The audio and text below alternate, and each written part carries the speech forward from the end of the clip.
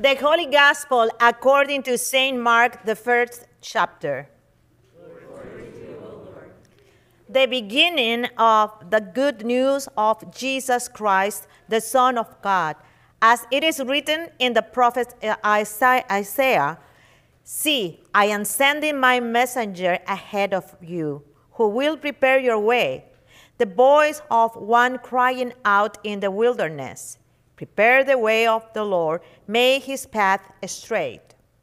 John the Baptizer appeared in the wilderness, proclaiming a baptism of repentance for the forgiveness of sins. And people from the whole Judean countryside and all the people of Jerusalem were going out to him and were baptized by him in the river Jordan, confessing their sins. Now John was clothed with camel's hair, with a leather belt around his waist, and he ate locusts and wild honey.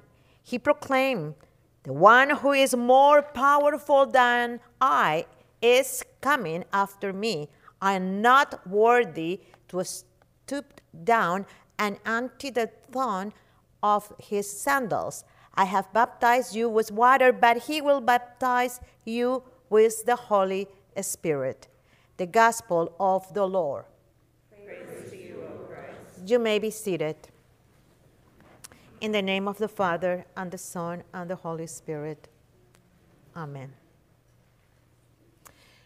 I have an important question to ask you. Are you ready? Yes. Do you like to wait? We hear waiting so many times in the readings, so I wonder. Do you like to wait? Whether it's a waiting in line, waiting on a package to be delivered. Many of us are waiting for that. Waiting for someone to come back home, or waiting for a prayer to be answered. Waiting is not something we usually enjoy.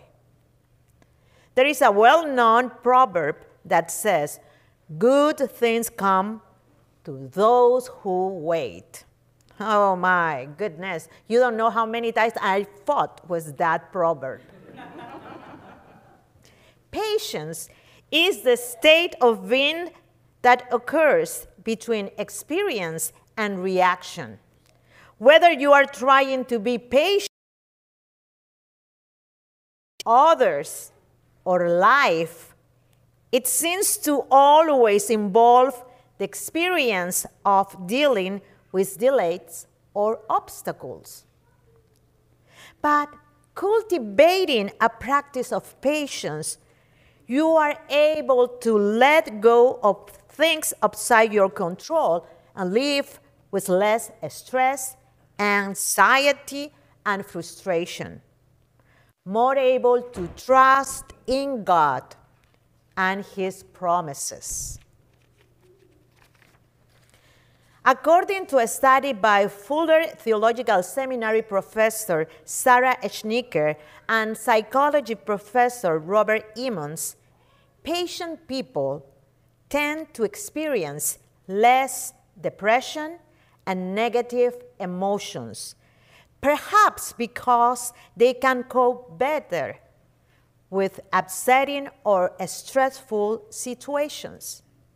They also rate themselves as more meaningful and feel more gratitude, more connection to mankind and to the universe, and a greater sense of abundance. So practicing the patience of waiting is not easy. No. It requires self-control, determination, and a positive attitude. What we sometimes forget is that there is a great deal of wisdom in waiting. This is why Advent is so important. Advent is a good time to learn about waiting. Advent reminds us that patience can be healthy. In this process of waiting for Christmas, Advent teaches us lessons about why God sometimes makes us wait. Honestly, our fight is against our culture, which is built around preventing waiting. Fast food, faster internet, faster delivery, faster service, call ahead, no waiting. Do you know why? Because we don't like to wait. We want what we want now. We are always rushing to the next place or the next thing. We do not like being held up. And something happened that we do not notice. Without realizing it, we transfer this into our spiritual life. We look for instant answers to our prayers. We want God to respond quickly to our needs. We want God to provide for us within our time frame and schedule. For instance, perhaps you need to make a really important decision about your life and you are searching for a sign, something that will tell you which way you should go. But there is not an answer.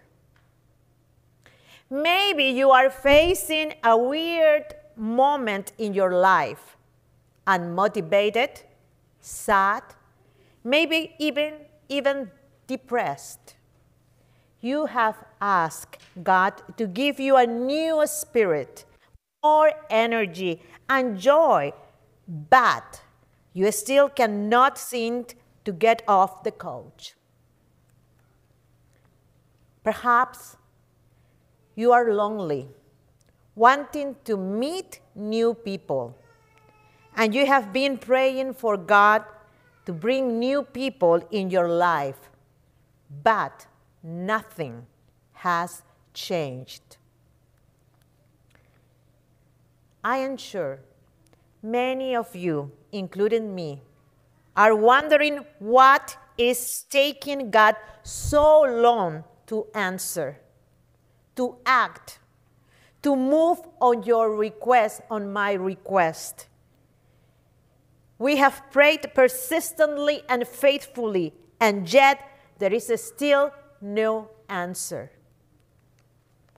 Why does God so often make us wait? Knowing why God is making us wait will make all the difference in the world to our faith, relationships, and purpose in life. Today's gospel takes us to the wilderness.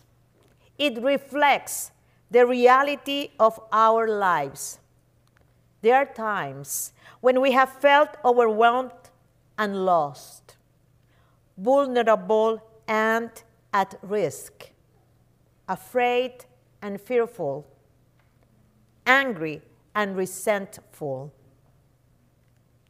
In my almost 35 years of pastoral ministry, I have watched people move to the wilderness. I have heard their questions. I have seen their tears. I have felt their fears. I have echoed their cry for comfort and their longing to hear some good news. Think about your own.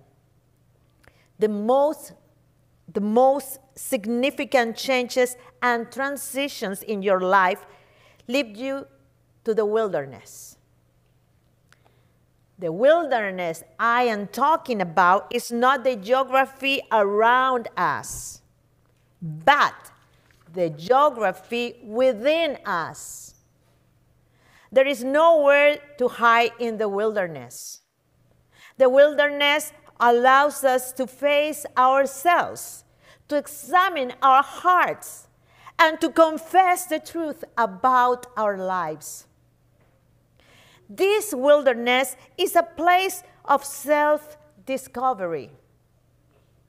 We discover that we can live not longer by our own self-sufficiency.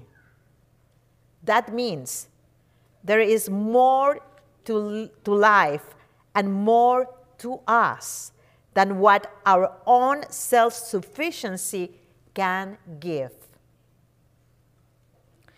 In the wilderness, my brothers and sisters, we finally discover that we are in need of the one who is more powerful. It reveals our unself-sufficiency. That revelation opens our minds, opens our hearts to a new life, and turns our gaze to the one who is coming. It frees us of the worries of life that weight us down. It creates a space and place for Jesus. John the Baptist says, "Prepare the way of the Lord, make his path straight." He is saying that we need to make room for Christ in our lives. We need to clear the mess out and make our hearts a place that Christ is pleased to dwell. But there is something else I invite you to ponder. If you think you are waiting on God, perhaps it is the other way around. It may be God is waiting for you. God might be waiting for you to look at your heart and come back to him. For some of us, for some of you, this Advent season may not be about you waiting for God.